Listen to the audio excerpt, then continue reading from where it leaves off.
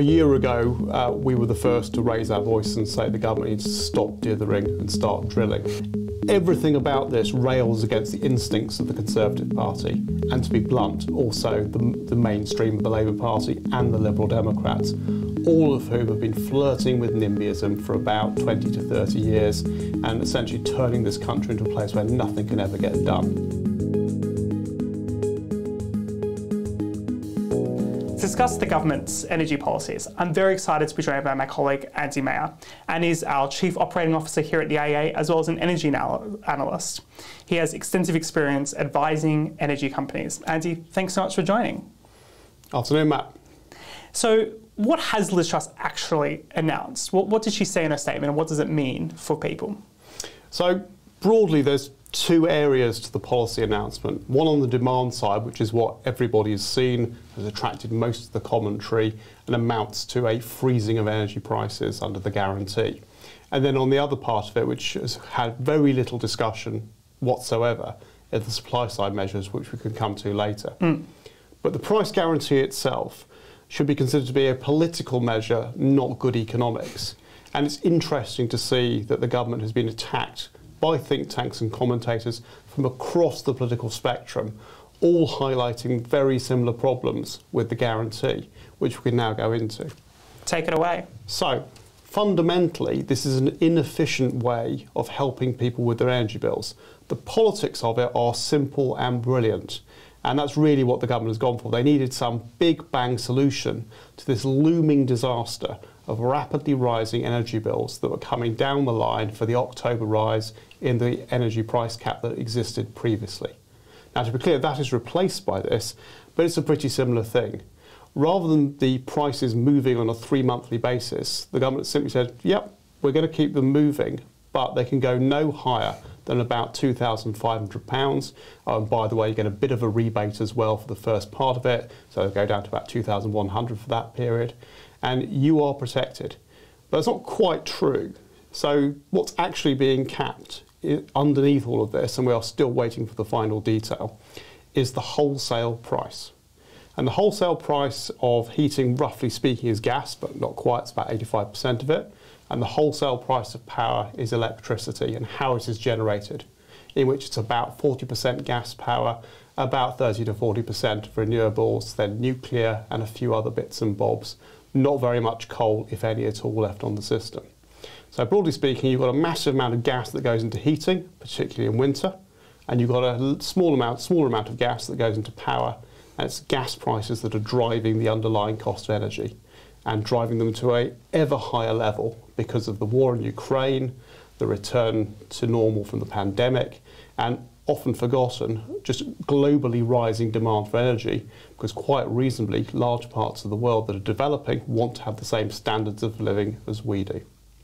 So it's not actually the case that your bills will be £2,500 if you're a household, and goodness knows what if you're a business. It means that the unit price you're paying will be capped off such that if you were a typical household, that's what you'd pay.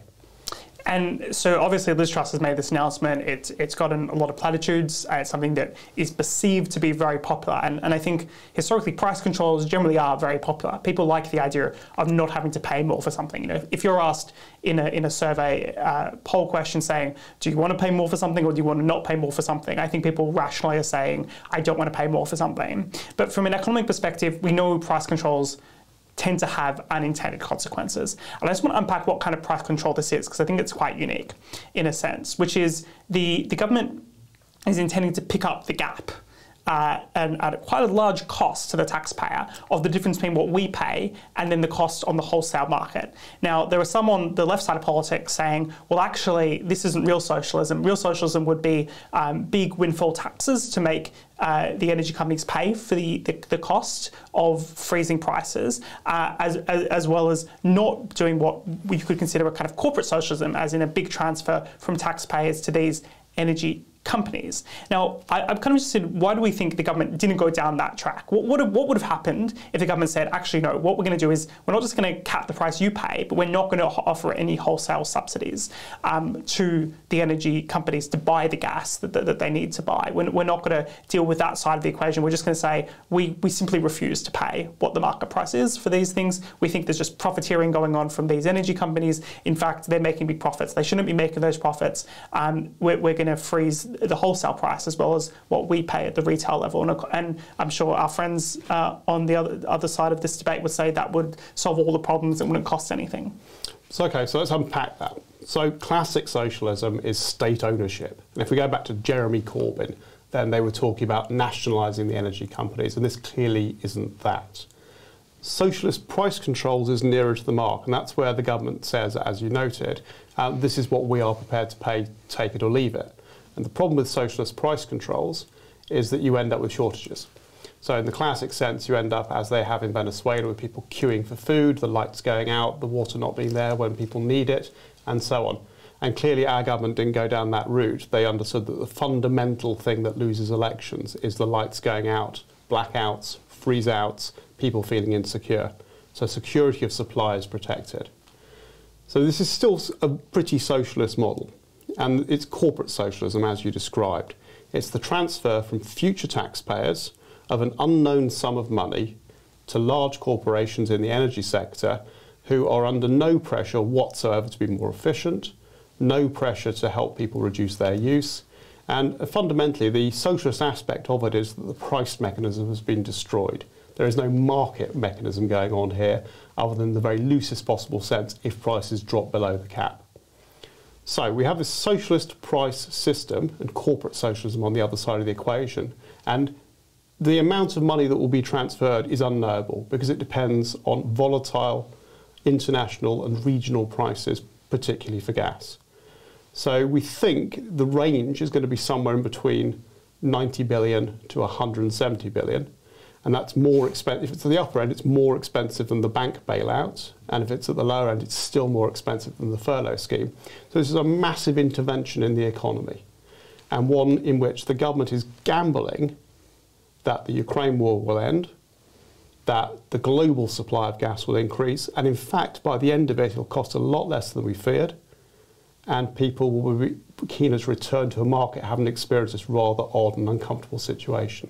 So I think the best case for this is probably, well, it'll keep down inflation, at least the not actual inflation, but the CPI measure thereof inflation.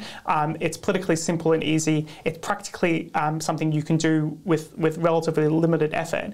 But in an ideal world, Andy, of course, and even I suspect in this government's ideal world, based upon what they were saying not too long ago, freezing prices is a terrible solution to this problem. What would have been a better way in the short-term demand perspective, from a market perspective, to respond to this historic increase in prices?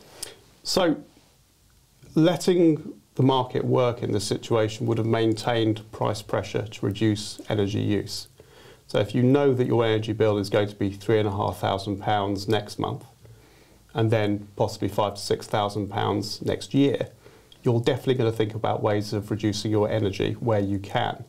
But obviously you can't if you are poor, vulnerable, have very limited means to invest in new solutions. But we do want richer people and more successful businesses investing in those things, so heat pumps, insulation, solar thermal on their roof, that kind of stuff. And all of that pressure is gone.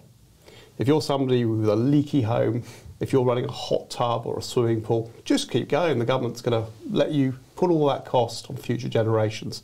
And that's what's really bad about it. It's a regressive policy, one in which sends entirely the wrong signals. We should remember the people who use the most energy at the moment and will get the most benefit out of this are richer households, bigger households that do have things like swimming pools and hot tubs, and we're removing the incentive for them, as you've said, to reduce their energy use by not letting it. But I think at the same time, for a lot of people, they say, although our colleague Christopher Snowden put quite well that, if the median income is around £30,000 a year, the median household should more or less be able to afford it. But there are, as you've stated, a lot of households that probably couldn't afford that, who would see higher energy bills and would have to simply either stop paying, or they'd have to not heat their homes in the heights of winter, and it could lead to quite tragic outcomes for those people. What would be the market solution there?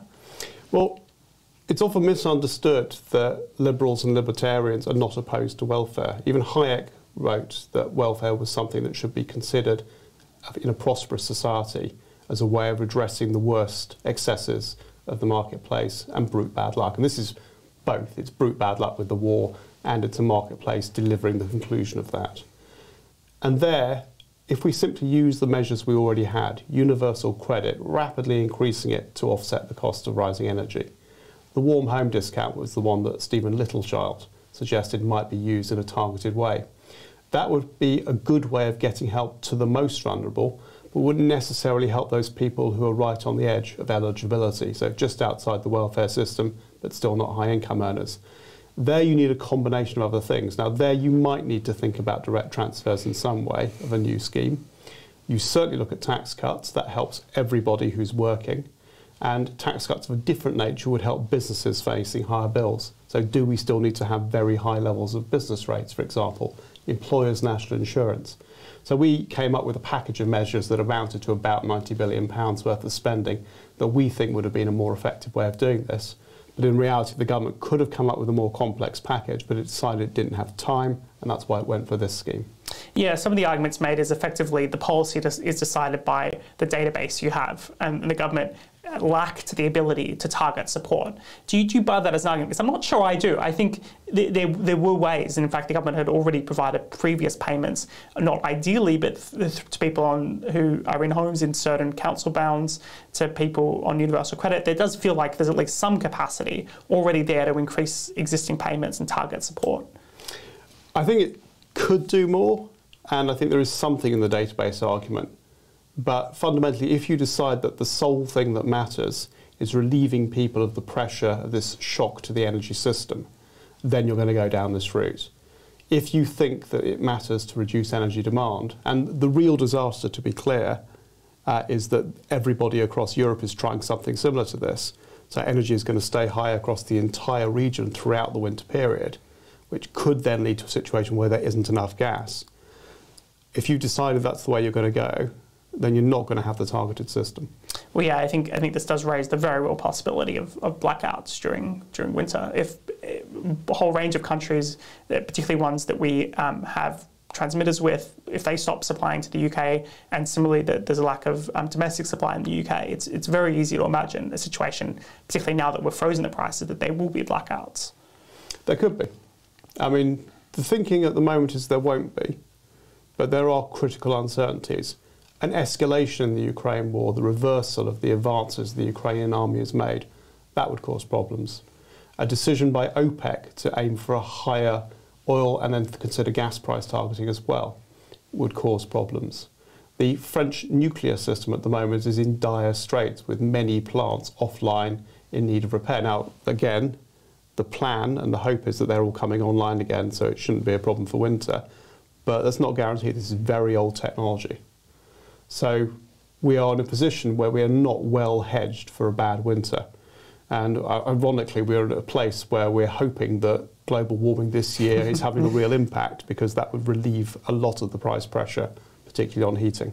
Look, I'm sure the Bay Secretary will be looking at the weather reports with much interest. I just want to move on then to the other kind of element of the announcement, which is in fact part of the government's, I think, messaging here was, okay, well, we're going to bail out the public today, but we never want to be in this situation again where we have a lack of supply. And there were a number of announcements made on that front. And perhaps the most notable, something you've talked about quite a lot previously, is withdrawing the ban on fracking. Now, what is that potentially going to mean for the UK? Well, a year ago, we were the first to raise our voice and say the government needs to stop dithering and start drilling. And it's been very clear that it was the wrong decision to put a moratorium on onshore drilling using the technique of hydraulic fracturing, which is what fracking is. Now, simply lifting the moratorium is not enough. It's very welcome the government has decided to do that, but they've got to look seriously at the entire architecture of planning and permitting restrictions on fracking, but also on other forms of energy supply to speed up how quickly we can do this. At the moment, new sources of supply domestically are not going to happen in a way that will help this winter. I mean, hypothetically, you could get some of the existing test drills up in about 3 to 6 months, but even that's taking you into spring. The only way to get new gas into the British system at the moment is through international deals. And that is what the government is doing, and this is what it will be trying to do with future trade deals as well. So fantastic, that's good. The fracking stuff starts to make a difference about 1 to 3 years down the line, depending on how gung-ho the government are in going for it.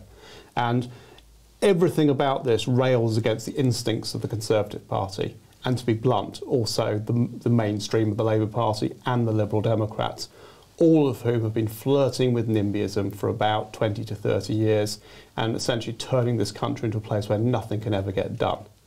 Now, they've got to reverse that. If they do that, then we will see fracking happening at about 400 to 1,000 different sites across the country within 5 years. We will see many more wind farms and solar farms onshore as well as offshore. We will potentially see nuclear sites.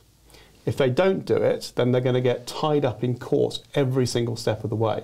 And they'll get tied up on the planning and environmental matters, and they'll get tied up on the climate matters where it refers to fracking. Because what campaigns that like to use lawfare will do is try to use climate legislation as a way of saying this stuff should not be happening regardless of what the government policy actually says.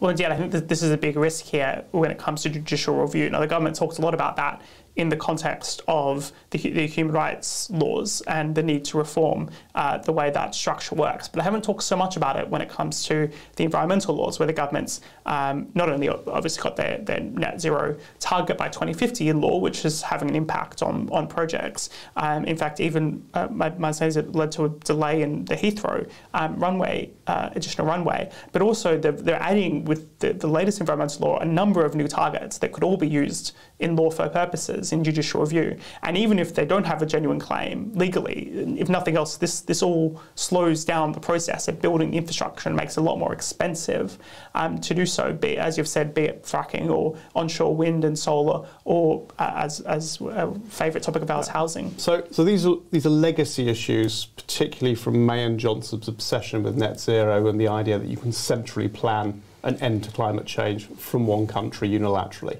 which is clearly not true. The net zero target itself is in law, but is clearly not legally binding in any meaningful sense. And although the government is not in the place to actually say that, de facto what they have just done means that is true. What they have just done is prioritise security of supply and affordability over decarbonisation. If you're doing that, then the decarbonisation target is not legally binding, not unless you believe that by doing those two other things you'll get to it somehow. You could make you could make an optimistic case that, well, in the short run, of course, moving from coal to gas is necessary. You're going to need more gas supplies to smoothen out the way to get to net zero, and that it is a transition for fuel. As you've said, one of the key reasons why global gas prices are high is not just because of Putin, but also because all over the world, people, if you look at a country like China, is moving quite substantially from coal to gas, and in order to decrease pollution and make some kind of contribution to net zero. So gas in itself is something you're going to need as a transition fuel. In the UK, that transition has happened. Coal is an irrelevance at the moment. But as everyone else does that, then the global prices are expected to go up. Of gas, certainly. Indeed, yes. Yeah. I mean, where we are in our net zero journey is saying, we can replace gas with renewables and nuclear. And that's certainly true at some point. But the trick is we don't really know where and when and how much and how we deal with the intermittency problems and how we deal with the storage problems. And there is this general reluctance from government to admit that they cannot accurately predict this, they cannot plan it, and they are reliant on global markets over which they have no control. Indeed, this is the old trilemma. Can we have security of supply, low carbon, and as well as reducing costs for consumers. I think another element here the government's also flagged. Now, you've said that they're investigating making longer term contracts when it comes to gas supply, and they're going to obviously go out to the market globally and try to sign some deals there. But they're also interested, and there's been some more reporting on this, in terms of reforming the electricity market. Now, in an earlier episode of the IEA podcast, we had Dieter Helm, who spoke about some of his reform ideas from a few years ago, and some of his solutions in terms of not paying the elevated gas price for renewables and for nuclear. That seems like something the government's also interested in doing. Yeah, so electricity market reform is earth-shatteringly complicated and has been made even more complicated over the last 15 years by essentially ratchet policy.